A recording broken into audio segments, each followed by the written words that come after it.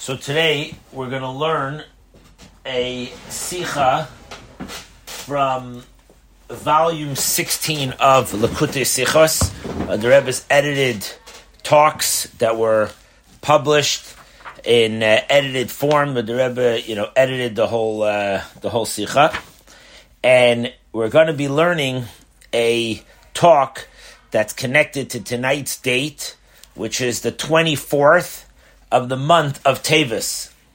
Tonight's date on the calendar is the 24th of teves, and this is a talk that the Rebbe said in 1965, the end of 1965, and on this week's Parsha Shemos, and it's connected, like I said, to the 24th of teves, which is the yahrzeit of the Alter Rebbe.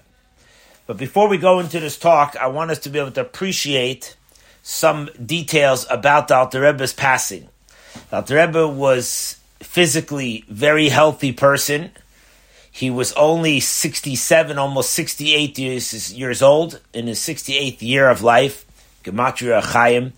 It was just before turning 68. Her birthday is Chayel. And the Alter Rebbe was living in Russia, in the city of Liadi. Now, during this period of time, we're talking now in the year of, it's basically towards the end of the year of 1812. So 211 years ago. And at that time, there was a war raging between the French under Napoleon and Russia. Now, this became a pretty intense war, not just for the government and the safety of people in both countries, but also because there was a spiritual war here. The Alter Rebbe felt very strong that the Russians need to win. There were many other great Hasidic leaders. One well-known one is Reb Shlomo of Karlin, who felt very strong that Napoleon should win. He felt that the Russia is not going to help the Jews to make our lives better and easier, and therefore he felt that Napoleon should win. The Alter Rebbe felt that Russia should win because he said that even though materially our life would not be more comfortable, but at least spiritually we would be completely still devoted to Hashem. Napoleon's goal was to win and make some kind of free-for-all in belief and taking away belief of people focused on Hashem. Now, this led to the point, just give you a little background of this, how important it was to the Alter Rebbe, and how the dispute, or not dispute so much, but the different views amongst Jews were so strong, that it was decided that year, in 1812, before Rosh Hashanah, that it was made up amongst Jewish communities, that whoever is going to blow the shofar first, that side that they want to win is going to win. So basically it boiled down to the Alter Rebbe and the Litvaks of who was going to be the one to blow the shofar first.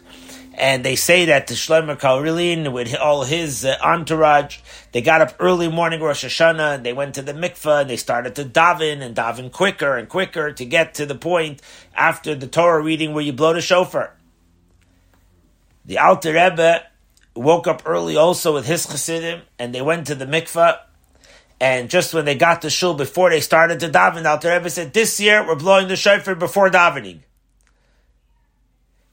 And in Karlin, the Rebbe of Karlin felt that the Alter Rebbe had already blown shofar, and he announced, and he said, no more reason to rush. The Alter Rebbe already blew the shofar, and it's going to be the way he sees. And this, I'm just pointing this out to you understand that it was also a spiritual thing. There was also a part of the story is the Alter Rebbe had a chassid. His name was Rabbi Moshe Meislish, and this Rabbi Moshe Meislish, since tonight is the 24th of teves, this class will also be a slightly a farbringen, at least the first couple minutes. And Rabbi Moshe Meislish knew French, and the Alter Rebbe sent him to work up his relationship in the government of Napoleon, in the army, so he could find out information and send it back to the Russian government. So basically, he was, in our language, he would be like a spy. And he went and he would send back information. And every time Napoleon and his army would come and they would try to ambush something of the Russians, somehow they were taken over and unsuccessful. Eventually, Napoleon himself once said that he suspects that somebody in his top secret group is leaking out secrets. And he walked into the room during a meeting, and Napoleon walked around the table and he said, somebody here is spying and this person needs to be caught and killed. And I suspect that it's going to be you.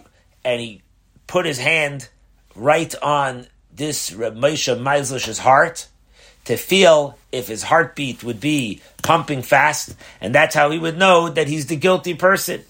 And miraculously, he stayed absolutely calm, even internally. And Napoleon said, maybe not. And he went away.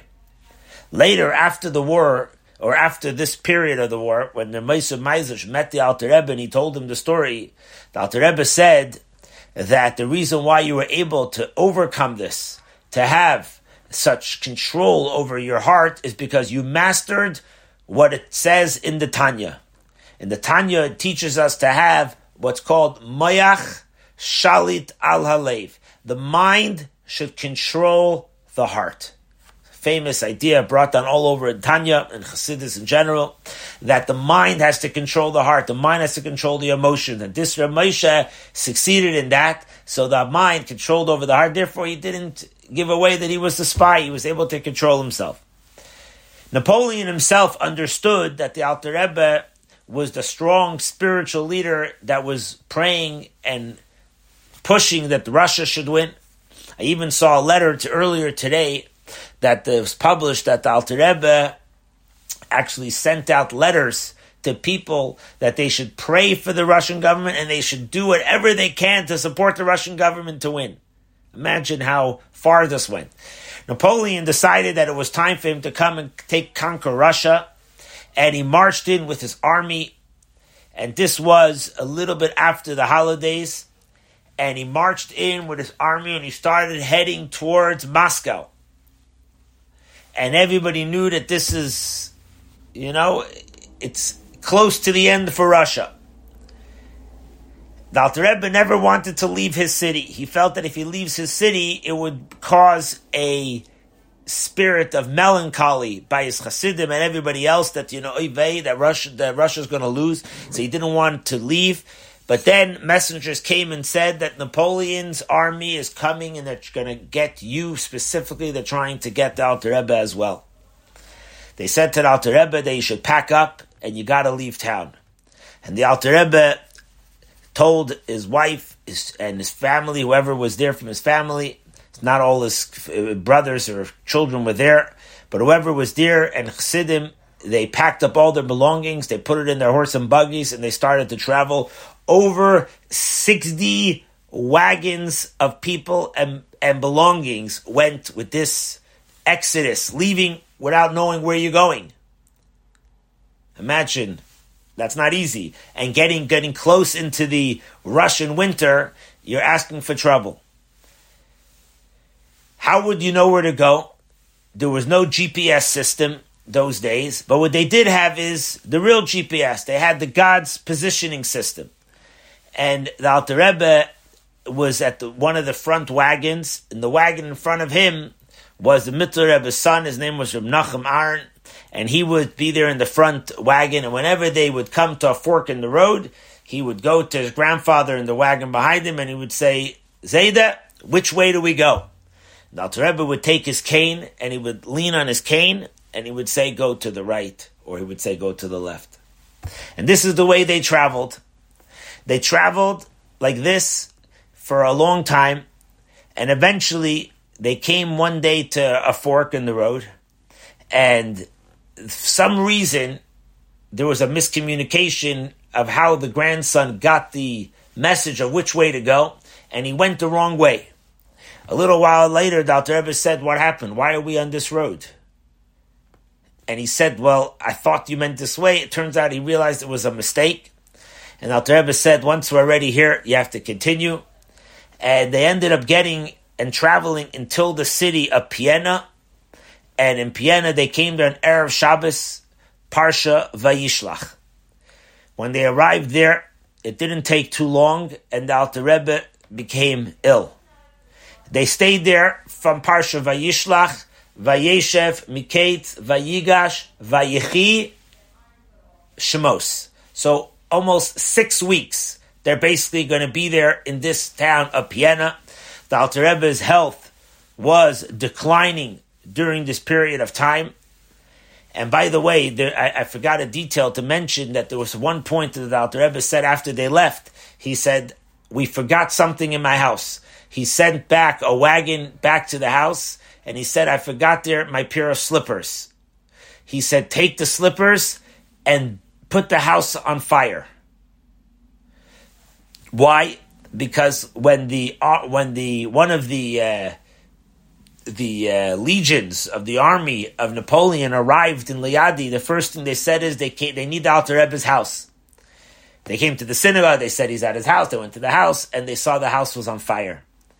Because the Alter Rebbe didn't want that they should try to hold on to anything that belonged to him, because they would hold on to that to try to bring out and juice out, suck out any holiness that could have been there. Therefore, everything had to be burnt down.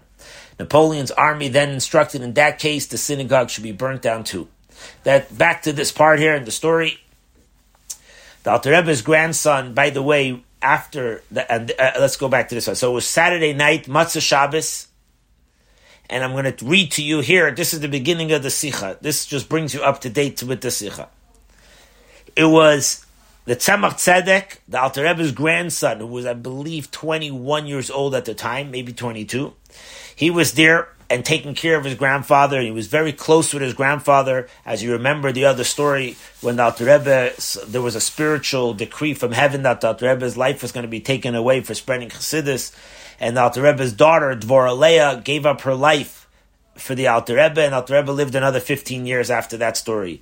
Or more, maybe 19 years more, a long time. But in that story, she asked Alter Rebbe to look after her son, the Tzemach Tzedek, which I think was 2 years old.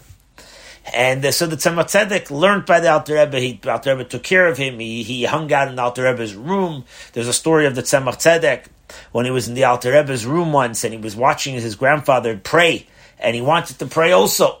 So he got some potatoes and some string, and he made a hole in the potato, and he tied the string to his head for a tefillin with the potato on his head, and another one on a potato with a string through it around his arm, and he made plate tefillin in the Alter Rebbe's room. Imagine how close he was. When the Alter Rebbe would go under his talus on the holidays for duchning, he would take the Tzemach Tzedek, his grandson, under his talus to sing. Imagine the bond there. And here the Tzemach Tzedek is there at the time of the passing of his dear grandfather, the Alter Rebbe. Tzemach Tzedek later becomes the third Chabad Rebbe for another time. We'll talk about that. So the Tzemach Tzedek writes the following. He says, the passing of the Alter Rebbe, after traveling and moving, in other words, not living in a steady place of comfort, from running away from the French, which as we just spoke, until his arrival in Piena on Erev Shabbos Vayishlach in the year of Tafkuf Ayin Gimel, which was 1812.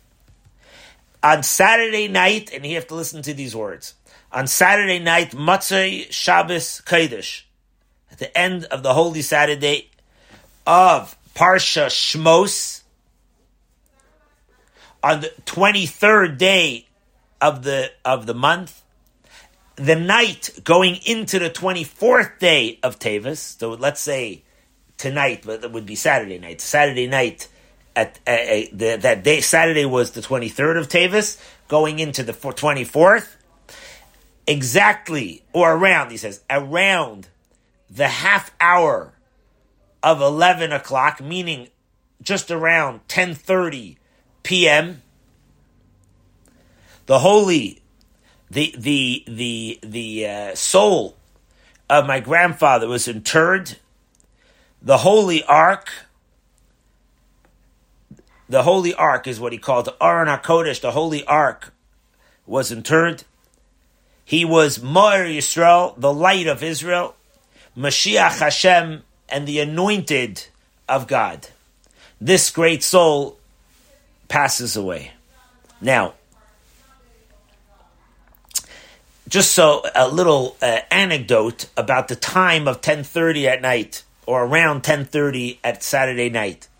And then we'll go into more details of the Rebbe's anecdotes here, the connection with this parsha. But in the year of 1963, or 1960, end of 1962, it was 150 years from the Alter Rebbe's passing. And it was also that year, it was a Saturday night, Alter Rebbe said, Matzah Shabbos, our Rebbe said that he's going to make a farbrengen exactly at the same time of the yahrzeit, the time of day when the Alter Rebbe passed away. So after Shabbos, a long, many-hour farbrengen, at Saturday night at 10:25 p.m., the Rebbe came into 770 for another farbrengen that went on into the early hours of the next morning. So that was a special time. The Rebbe made a big storm, a big noise about learning through the whole Alter Rebbe's Code of Jewish Law, the Shulchan Aruch and the Tanya, and he made a siyum on it, a conclusion of the books over there.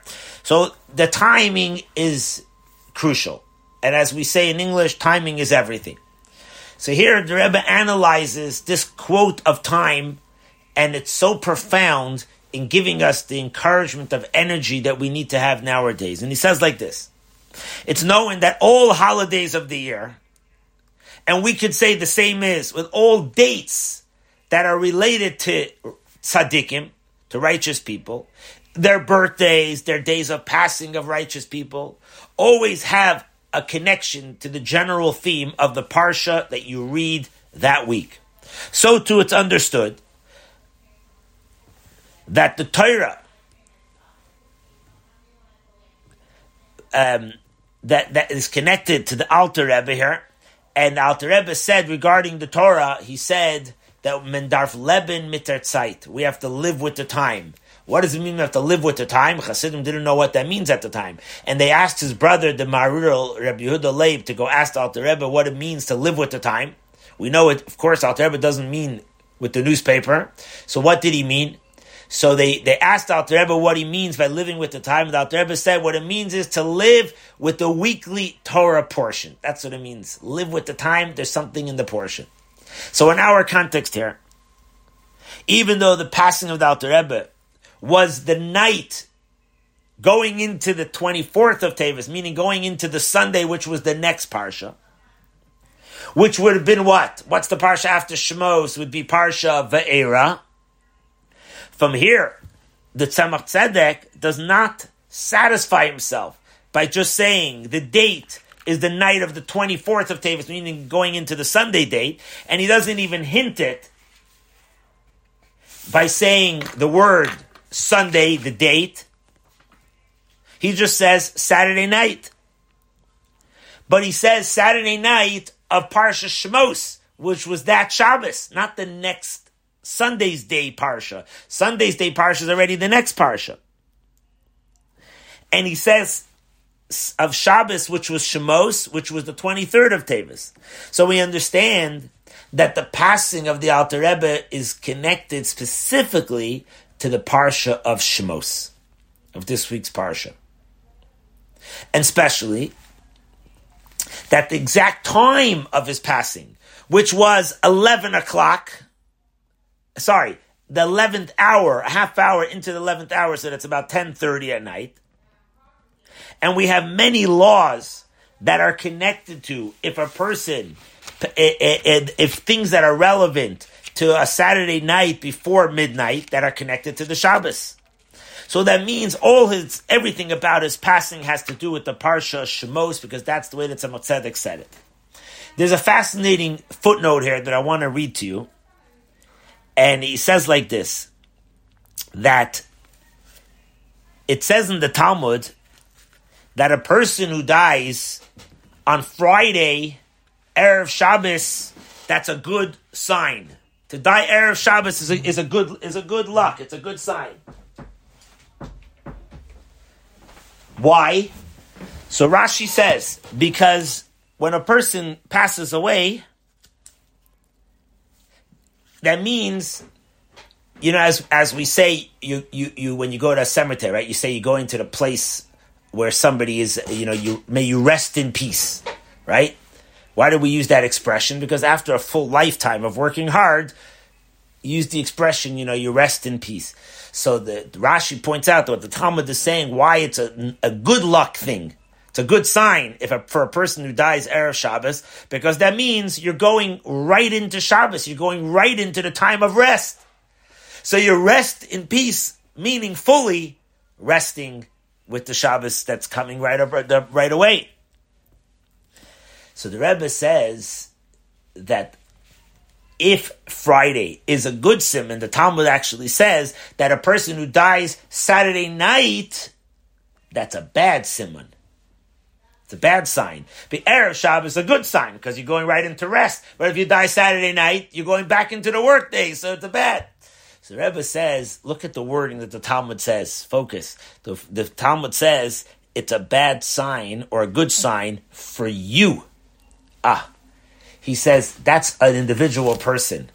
But a tzaddik who always prays for his flock, right? Like a shepherd who takes care of their flock. For them, it's the opposite. Because they don't live for themselves. They actually live for everybody else. As a matter of fact, it says that when a tzaddik passes away, his aura and his blessings of everything that he represents his whole life is actually there now more than ever. That means for a tzaddik that passes away on a Saturday night, that's amazing because he's now able to be given over to his flock even more when they need him the most, when you're going back into the weekday and the mundane week. By the way, it brings in the footnote that the Rebbe Rashab, the fifth Chabad Rebbe, also passed away on a Saturday night, as the previous Rebbe points out in one of his memoirs. For our generation, even though it's of course hard for us to really understand what does it mean if the Rebbe passes away, but the Gimel Tammuz, the 3rd of Tammuz, 1994, which was the last time they were able to see the Rebbe physically, right? When was that? The 3rd of Tammuz was on Saturday night. So it's an amazing thing. That's because their whole life is about giving themselves over to the people. So when it says a bad sign, it's only when it's a bad sign for Simon Ra Loi, for you, if it's an individual. But when it comes to tzaddik, it's different. So back to our, in the inside of the Sikha, what is now, we're going to learn now the connection specifically to the Parsha Shemos. What's the theme of this week's Parsha? It's all about the exile and the slavery in Egypt. In the last 2 weeks, Parsha and Vayigash and Vayichi, what did we read there? We read that the Jews were in Egypt. That's true. And Joseph brought down his father and his brothers, his whole family came down to Egypt. But life was good for the Jews at that point in Egypt. For many, many years, life was very good in Egypt. Joseph was in charge of the finances. Jacob comes down with his entire Jewish people, the 70 people, and they live in Goshen, in the best parts of the land. So life was good. As a matter of fact, the Talmud puts it, the Medrash puts it, and Rashi brings it down, that as long as one of the tribes were alive, Jews were not subject to any kind of level of slavery or difficulties in Egypt. Life was good for us. The last one of Joseph's brothers to die was Levi, I believe, and that's when we went into Parsha Shemos. So in the last 2 weeks, Vayigash and Vayichi, it's talking about how life was good in Egypt. But in this week's Parsha Shemos speaks about the exodus of Egypt. Next week's Parsha, Ve'era, starts to talk about the period where we start having the plagues. We start seeing the signs of redemption, the miracles. We even have, as the sages put it, it says that the year when the plague started, already from before Rosh Hashanah time already, we didn't have to work in the camps, physical labor. How much more so the week parsha after that, Bo, which deals with the final 3 plagues and getting to the redemption of the Jews out of Egypt.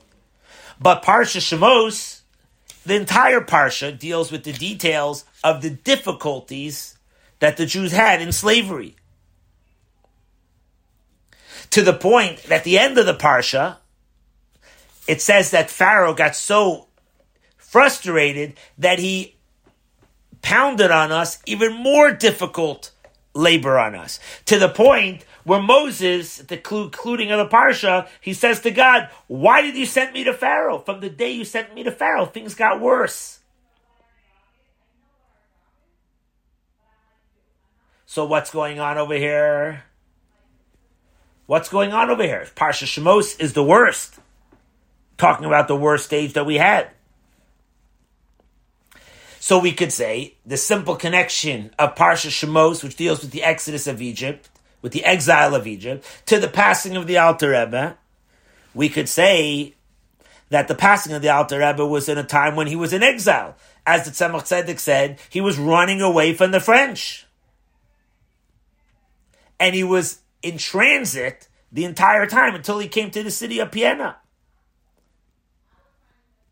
As I mentioned to you, many of the details that are brought down in a letter from the Mittler Rebbe that he wrote to Moshe Meislish. So the point is, you see, that it's a similar thing. It's both talking about the times of exile.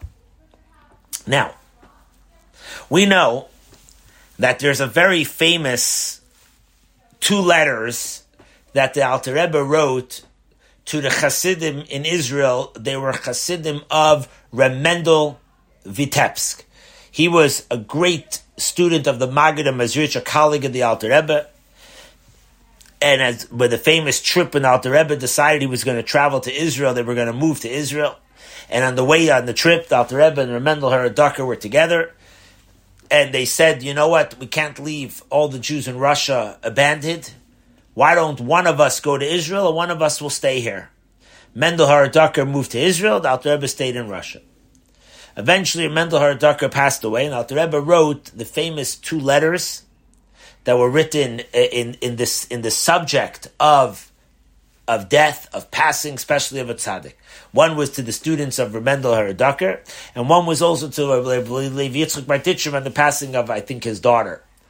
But the point there in those subjects is, Alter Rebbe writes, that for a tzaddik, on the day of his passing, and every year the yard site, everything that they stood for their entire life becomes revealed on the day of their passing. So, since everything happens by divine providence, how much more so when it comes to a tzaddik, the leader of a generation, it's understood that this Alter Rebbe's passing was in exile while he was traveling, running away in exile. That shows us the deepest connection to what he stood for. What was the whole point of the Alter Rebbe's life? What everything culminates of your whole life culminates on the day of your passing. What did he stand for all his life? His good deeds and his Torah study. So that gets revealed specifically in a time when we're in an exile. To the point that he himself passes away in the exile. That means, as we could see, that even the anniversary date from 15 years ago, 15 years before this, in 1798, when the Alter Rebbe was released from jail, and every year, the 19th of Kislev becomes the Rosh Hashanah of Chassidus, the day we celebrate his release from prison. Where did he celebrate that anniversary date in 1812? In the exile, while he was running away. That means it was such an exile that even the day of his celebration, imagine a wedding anniversary, you'd be in exile. Okay, well, that would be a terrible feeling. That would just show you the extent of the exile. Why does he mention about that the 19th of Kislev was also while he was in exile? Because what's the whole point of the 19th of Kislev? It's the Rosh Hashanah of Chassidus. The whole point of all his work that he did to bring down Chassidus into this world was shown to us by the day of his release from jail, that even in the time of exile, we could still have the highest levels of our relationship with Hashem, even here in this world, in the exiles. And every year, on that Rosh Hashanah day, it shows even more. And every year, on every Rosh Hashanah, you get a light that you never had before in this world. So on the day of his passing, it shows even more, as we said, because on the day of a passing, everything of your life that you stood for comes out. Now we can understand this a little bit better based on the theme idea of the Parsha Shemos, which is all about the exile and the slavery in Egypt. We spoke many times that the name of a Parsha holds within it the theme of the whole Parsha. In this case, he says it's not understood. What's the name of Parsha Shemos? Shemos, what does it mean, Shemos? Shemos means names. You say, Ma Shem Shalcha. What is your name? Shem means a name. Shemot, many names. How does the Parsha begin? In the whole book of Exodus, it begins, Ve'ele Shemos B'nai Israel. These are the names of the children of Israel, meaning Jacob, right? Joseph and his family, and right? We have the 70 people that went down into Egypt. And we mention them by names. So then it's all about names. So he says, even though the whole Parsha talks about the exile, but the name of the Parsha means names. So the Rebbe says, we have 3 questions on this idea that the Parsha is called with the word names. The sages tell us that as long as one of Jacob's children were alive, or actually, as long as one of those 70 people that came down into Egypt were still alive, the slavery of Egypt did not begin. That means, by telling us that these are the names of the children of Israel that came into Egypt, that means those names did not allow us to have the exile of Egypt. So you're trying to tell me that the whole Parsha talks about the sadness of the exile, but the name of the Parsha, name, references the people that did not allow the exile to start. We were living in Egypt, but not under slavery. We were living well. So what's the connection of the name of the Parsha, which reminds us of the living well time? Number 2, Rashi says, why do you have to tell me the names of these children? We already know who the people were that came down to Egypt. We know all the family names. Why do you have to tell me again the names of everybody? And the answer is, whenever Hashem wants to show us how precious we are to him, Hashem counts us. 10 times in the Torah, Hashem counts the Jews. Hashem doesn't even need to count us once. He knows. Why are you counting? Because when you count something that's precious to you, you count it often. I don't know if anybody here has a big stack or stash of cash. If you do, probably every once in a while you count it. Or a lot of diamonds or watches, something that's very precious to you, you count it from time to time. So Hashem counts us from time to time to show on his love to us. That means, that tells you that Hashem is counting us, the names, because he loves us. What does that have to do with the theme of the Parsha? That's all about exile and suffering. You love us, or you're talking about suffering? Why is the name of the Parsha representing the idea of loving us if the theme of the Parsha is the opposite of love? And the third question is, we know that the name of all these people, the Jews those days, the sages tell us in a medrash, goes through it, it tells us that each name represented the redemption of the Jews out of exiles. That means by thinking about these names, there's some kind of illusion of words or verses that talk about the redemption of exile. 1 second. So the names tell us freedom, redemption. That's the name of the Parsha, Shemos, redemption, freedom. So the Parsha itself talks about sad things. But then why is the name of the Parsha something that's positive and good? Doesn't the name of the Parsha have to represent the theme of the Parsha? So to explain this, it's knowing a point that one of the nice things, one of the qualities that's a positive quality of the service that we have when we serve God in the times of exile expresses itself in the point that when you're pushed to a corner, you use strengths inside you that you never knew you had. Hidden strengths that are deep inside you all of a sudden come out, right? We all know this. There are times when a person, like I'll give you an example. They say once there was a story of a woman, I think in New York, that her child got hit by a car right in front of her and got stuck under the car. And the mother went and somehow she was able to lift the car all by herself. They were able to get the child out. How do you explain that? Because on important times of need, strengths that are deep, deep inside that you never access them come out. One of the unique things in the times of exile is that the power in a Jew to go on self-sacrifice comes out. What's the name of that power that a Jew has that's so deep inside that helps you to go on a self-sacrifice? How does it happen that a Jew in the time of exile is able to even go on a self-sacrifice? How is it possible that you should have today soldiers that should go into the front lines just to be able to protect our people? How is it possible? Where does this ability come into a human person? And the answer is there's a place inside us called the Yechida. Yechida is the highest level of your soul. Every soul, every Jewish soul, is made up of 5 parts. We'll go from the bottom up. Nefesh, Ruach, Neshama, Chaya, and Yechida. Yechida is called the oneness level. Yechida means oneness, or its ownness. It's its own thing. That's the deepest part of your soul that never really even comes into the body. It's so spiritual, bonded oneness with God.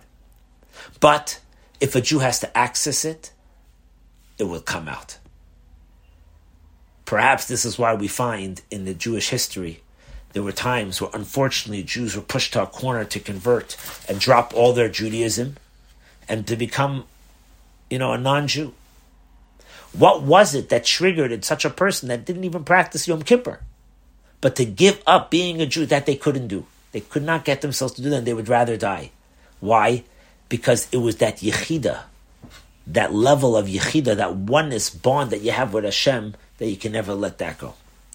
So one of the unique things about the exile is when we're pushed to a corner, when we're in exile, when we don't see godliness is that my relationship with God is no more in a revealed way, where I see God all over the place. In time of exile is where you don't see God.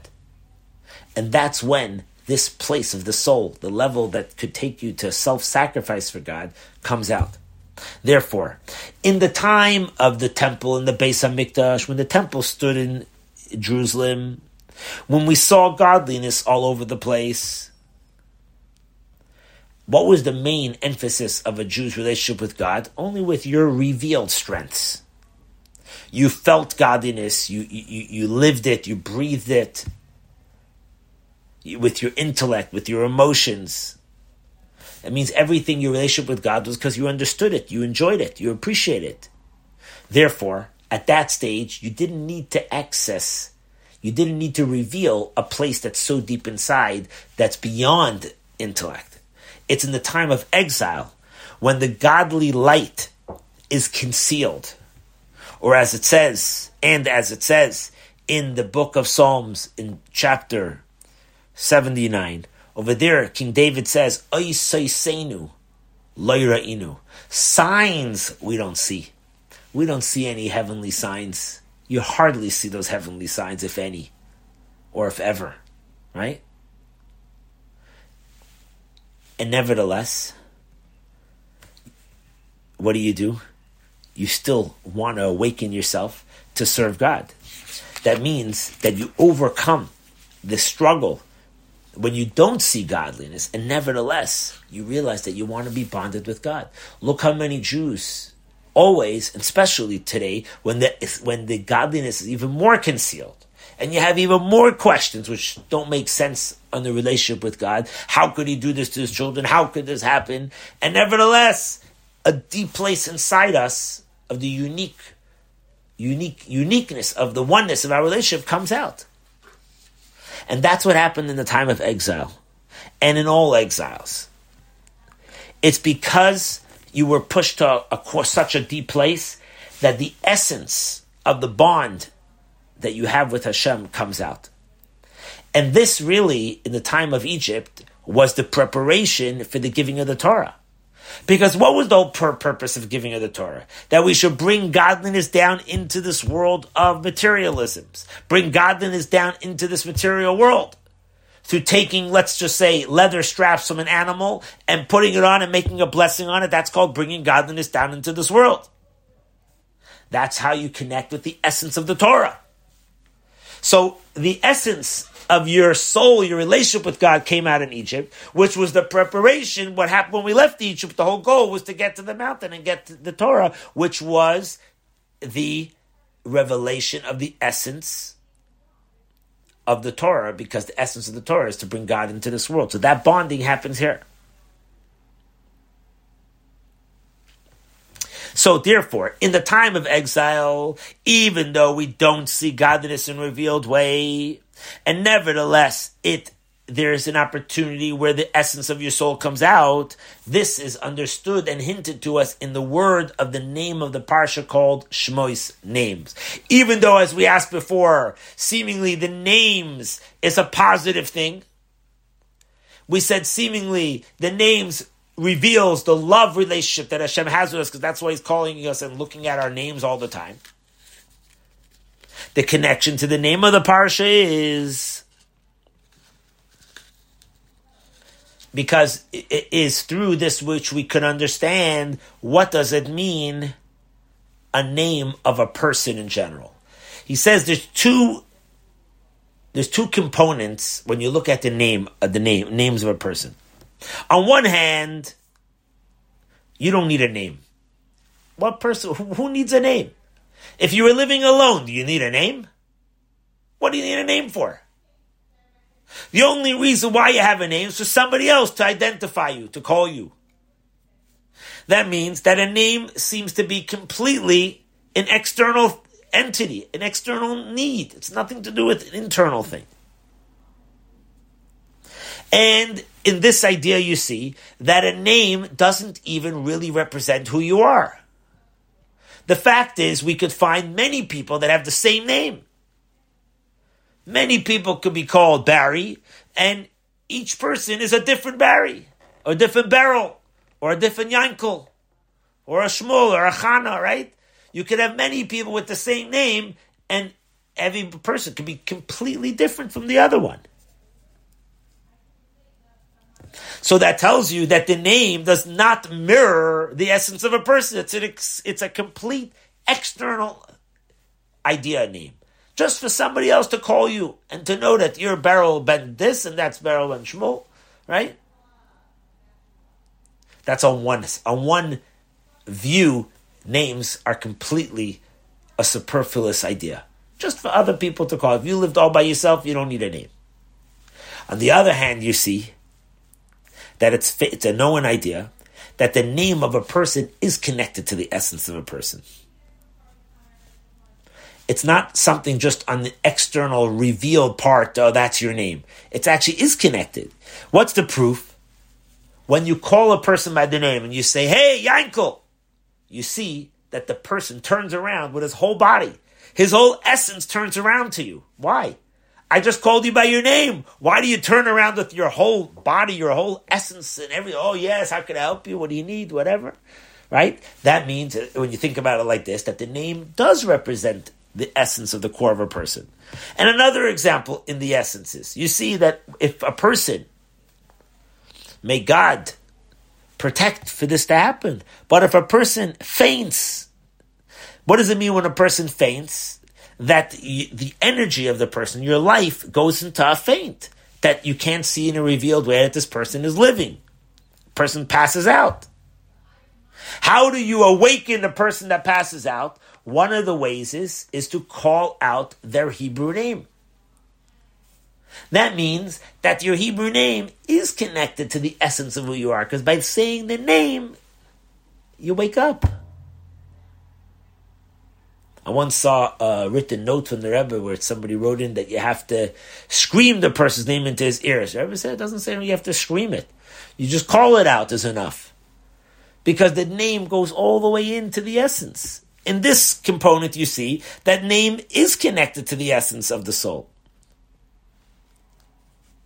You have this idea, also it's brought down in Chassidus. You have, let's say, a light, and you have the source of the light. So let's say today you would call it the light bulb and the light that comes off the light bulb. Which one is greater? The light bulb or the light that comes off the light bulb?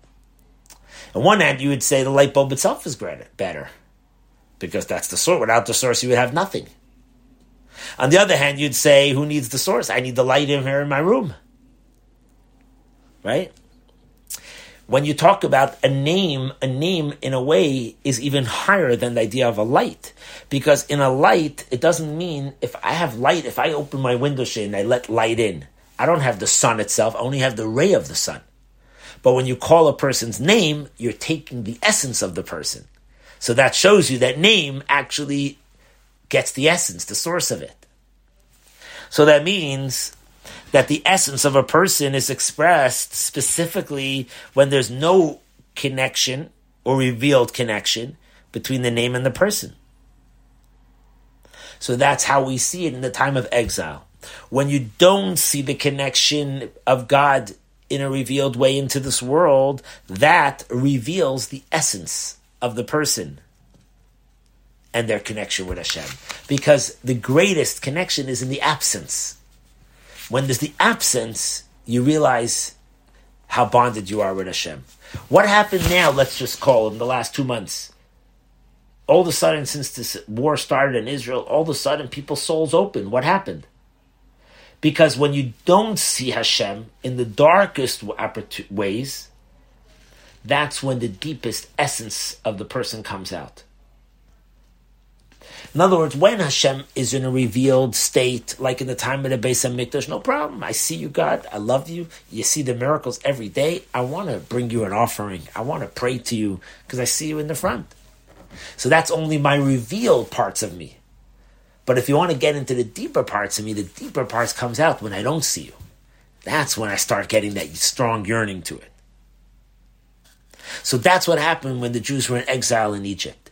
It's the exile that brought out the uniqueness of the essence of the Jew and Hashem.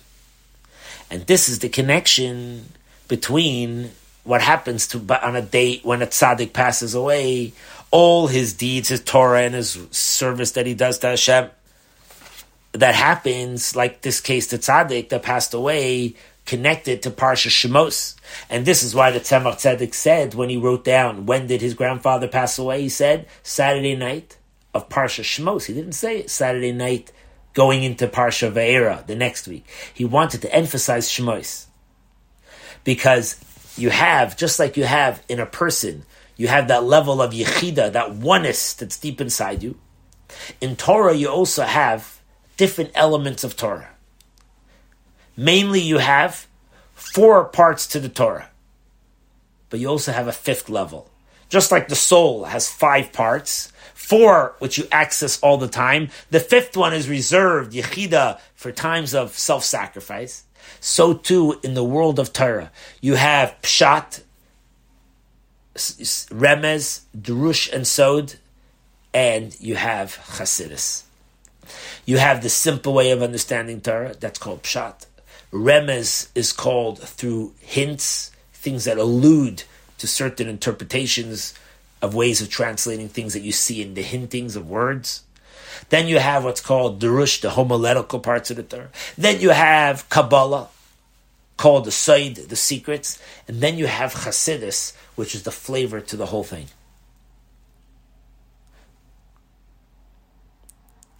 So you see that when the Alter Rebbe passes away, we said that all the work of the tzaddik gets revealed in the time of his passing. What does that mean? that connected to Shemos in the time of exile, the level of that hidden level comes out, the level of Yechida of your soul, the essence, which is the revelation also on the fifth level of the Torah, which is Chassidus, the way it's understood through intellect. That means just like we speak by a person, that is reveals the essence, specifically in a time when you're in a time where things are concealed, so too the most inner parts of the Torah comes out when Chassidus comes out. Because when Chassidus came out, it came in a way that you could understand it in a very material, philosophical way. Meaning, the Alter Rebbe said that he wants that Chassidus should come so much into your intellect that you should even be able to explain it to your animal soul. You should be able to explain to your animal soul how your animal soul could also serve Hashem. You know, there was once a chassid, side story, that he once asked his teacher if he's allowed to translate the words in Yiddish when he davens. Well, it's like saying today, you go to your rabbi and you say, can I read the Hebrew and also translate it in English? So those days, everybody spoke Yiddish. So this boy asked his teacher, is there a problem halachically for me to say the words and translate it into Yiddish? So his teacher said, why do you want to translate into Yiddish? He said, well, I want my animal soul to understand what I'm saying. So in other words, you say to yourself, why should you translate it into English? A very good reason. So the animal that's inside you should understand what you're saying. You're praising God. You want the animal inside you to understand what's God. What's this world? What's the purpose of everything, right? Or as the famous expression from the Alter Rebbe, he said the idea of Chassidus is that it comes so connected that it brings down the Torah so it's such a level of intellect that it helps you to change the nature of the way you do things. We are brought up in a way, most of us, that we like to do things just why? Because that's my nature. You ask a person, can you come to study a class? No. At night, my mind is done. I need to unwind. I have to waste time now, right? Or as the better expression is, kill time, right? What does that mean? Chassidus shows you that it's possible to change your nature. Your nature till now was that after a certain time, I'm done, my mind can't focus anything. We're going to find a way how to change the nature. That's what Chassidus does. And when that nature that you changed now becomes a second nature, we work on changing that too. We never want to be comfortable to do things just because that's my nature. My nature is I could learn for an hour. My nature is I could daven for 10 minutes. We always want to stretch that a bit. And this is the point, the thread that connects these 2 points here. What happens on the day of the passing? Everything that they stood for comes out. What comes out? This point. The essence of the soul comes out to the places where it's the most uncommon to see any light there. That is where Chassidus comes. It helps us for it to bring it out. What is this idea of Chassidus, and specifically Chassidus Chabad? What's the emphasis of this? It's very simple. Chabad Chassidus means that you take ideas of the Torah, and yes, from all the 4 levels, the simple understanding, the remez, the homiletical, and Kabbalah. You take all that and you bring it down in a way that you could actually internalize it with your intellect, with all levels of intellect, wisdom, understanding, and knowledge. That means you really, really, really get it. You really, really can understand it. It's not just something that, I learned it in school, I don't know what it means. I read those words and I don't know what it means. I could repeat those words, but I have no idea what it means. You know what? That was all worked very nicely until the Alter Rebbe's days. People used to be able to say every day the Shema without understanding a word what it means. But today we need to understand it. And we have the tools. That's what Chassidus did. It gave us the tools to all kinds of levels of Torah that we can understand it with our comprehension. And if you understand it well with your wisdom and understanding, and then you reach to the level of knowledge, knowledge means you bond with it, then you could live it because you're bonded with it. And this is what's a fascinating thing if you get into the details, and the Rebbe is going to show us this beautiful idea that it's not just in connection to Saturday night when he passed away, because it was Saturday night of Parsha Shemos, which is the idea of in the exile, because that's the whole Parsha Shemos, all about the exile, and only in the exile is where it gets revealed the essence of your connection, and that's why he tells us all this. He tells us even more something here. Look into the Alter Rebbe's name.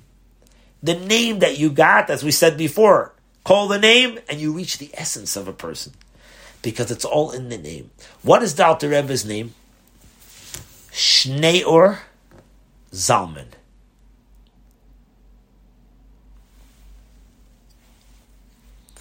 You know that the Baal Shem Tov said that Shneor, if you say the word Shneor slowly, you get to hear the word. Shneor is Shnei Or. Shnei means two. Shnayim, like Shnei. Or means light. He said he's going to be the pillar of two lights. He was born on a Wednesday. What was created on the fourth day of the week? The sun and the moon. The two pillars of light. He said he's going to become the two pillars of light. He's going to teach two pillars of Torah in this world. He's going to make a code of Jewish law book which summarizes all the laws of Torah in a way where it's codified. So he becomes the pillar of light in the revealed parts of the Torah, and he becomes a pillar of light in the esoteric, in the hidden parts of the Torah. And that's the book of the Tanya. So that's why his name was Shneor. He combined the two worlds of the Torah into one. The hidden parts and the revealed parts, he brought it all out together in one. What's the name Zalman? Zalman is the word lazman. Zman means time. What does it mean, time? Of course, to be time efficient, to be perfection in time. If you want to accomplish things, focus on time. I remember my father used to tell us when we were kids that his mentor in yeshiva, his mashpia, would say, cherish time. He said, it's easier to wake up on time than go to sleep on time. He said, make sure to go to sleep on time. That's the key, go to sleep on time. Today's day, I try always to encourage people, especially our own children, don't take your phone to your room. Because then it moves from time to called wasting time. And even though it's very important and the president of your country may need to reach you, that's probably true, but you don't need it. You don't need it because it becomes a waste of time. If you want to be efficient with your time, have a time when you go to sleep on time. But here is another point about time. If you have both parts of the Torah, the revealed and the concealed parts of the Torah, the job is to bring it down into time, meaning bring it down into this material world that's made up of time. What is this world? The world in Hebrew is called olam. You know, people think called ha'olam kulo. What's olam? It means a world. Olam is the same letters of helam, which means concealment. Light up the world with the 2 points of light, the Shnei Or, both lights. And this gets done through the Chassidus that the Alter Rebbe started and revealed to us. As we spoke many times, the Rebbe concludes here like this. The whole point of everything is that things that are higher than our reach, things that are higher than what's called the chain of reactions that things that come into this world, should come down and revealed into this world. That means things that seem to be concealed in the times of exile, we should be able to reveal it. Even though, as we said before, specifically in the time of exile, that's when you reveal the most deepest places of your soul, the Yechida part of your soul. Nevertheless, what's the goal of the exile is to get to the Geula. You remember in 1991-92 when the Rebbe said, he said the difference of the spelling of Goyla, which means exile, and Geula, which means redemption, he said there's only one difference, the letter Aleph. If you add the letter Aleph into the word Goyla, exile, you have the word Geula, redemption. The whole point here is, in this case here, is to make that wherever things are concealed, to bring out the essence of our relationship with Hashem, that part of our soul, bring it out in a way where it should be able to penetrate in the most deepest places inside you into the essence of a person. Then the Rebbe says we could add, perhaps, he says we could add the following statement. I just want to preface this word of the Rebbe, perhaps we could add something. In the word perhaps, in Hebrew it's called v'yesh loymar. Some say, so one time, there's a story that's quoted, that the Rebbe Rashab, who was the fifth Chabad Rebbe, he once said a discourse, and he said, v'yesh loymar, and some could say, maybe we could say, and he gave an explanation, something. Later, his son, who later became the previous Rebbe, the Friedrich Rebbe, he was young then, and he repeated over the discourse that his father said. He told it back to his father to make sure he got it right. And when he said it over to his father, he didn't say that some say. He said, the fact is so-and-so. And his father said, why did you say it as a fact? I said it, maybe you could say it. You're saying it as a fact. So he told his father, he said, a maybe by a Rebbe is already a for sure thing by a chassid. You see, if the Rebbe says something that possibly this is a good way to interpret it for us, if he could say it as a possibly, that's enough for us. So he says like this, we could say that this is really the accomplishment of the one whose yahrzeit it is tonight, the Alter Rebbe, the founder of the teachings of Chassidus Chabad, that the essence of the most deepest parts of the Torah, which means that it's higher than any levels of forming things, higher than taste and an intellect, you would think that you could only understand or grasp these esoteric parts of the Torah only through acceptance, like Kabbalah, I just accept it, or Emunah with faith. Even those parts, you could actually now access it in a way where you could grasp it with all your levels of intellect. And if you could grasp something with intellect, it could have an effect on your emotions. What does that mean? That it could have an effect on your love, how you love Hashem, and how you have an awe of Hashem. And this is hinted to by the fact that he passed away on which Saturday night? Saturday night, going into Sunday. And what's the parsha of Sunday? Va'era. What does it mean, Va'era? It means Hashem revealed himself. Even though he didn't say that in his Tzemach Tzedek, didn't write that it was the beginning of the parsha of Va'era, because that was revealing. Revealing first came through the concealment where you don't see that word. So all this should come in a revealed way from higher than any levels that we could reach to. It should come down in a way that it should be revealed in a way that we could see it internally. So with this,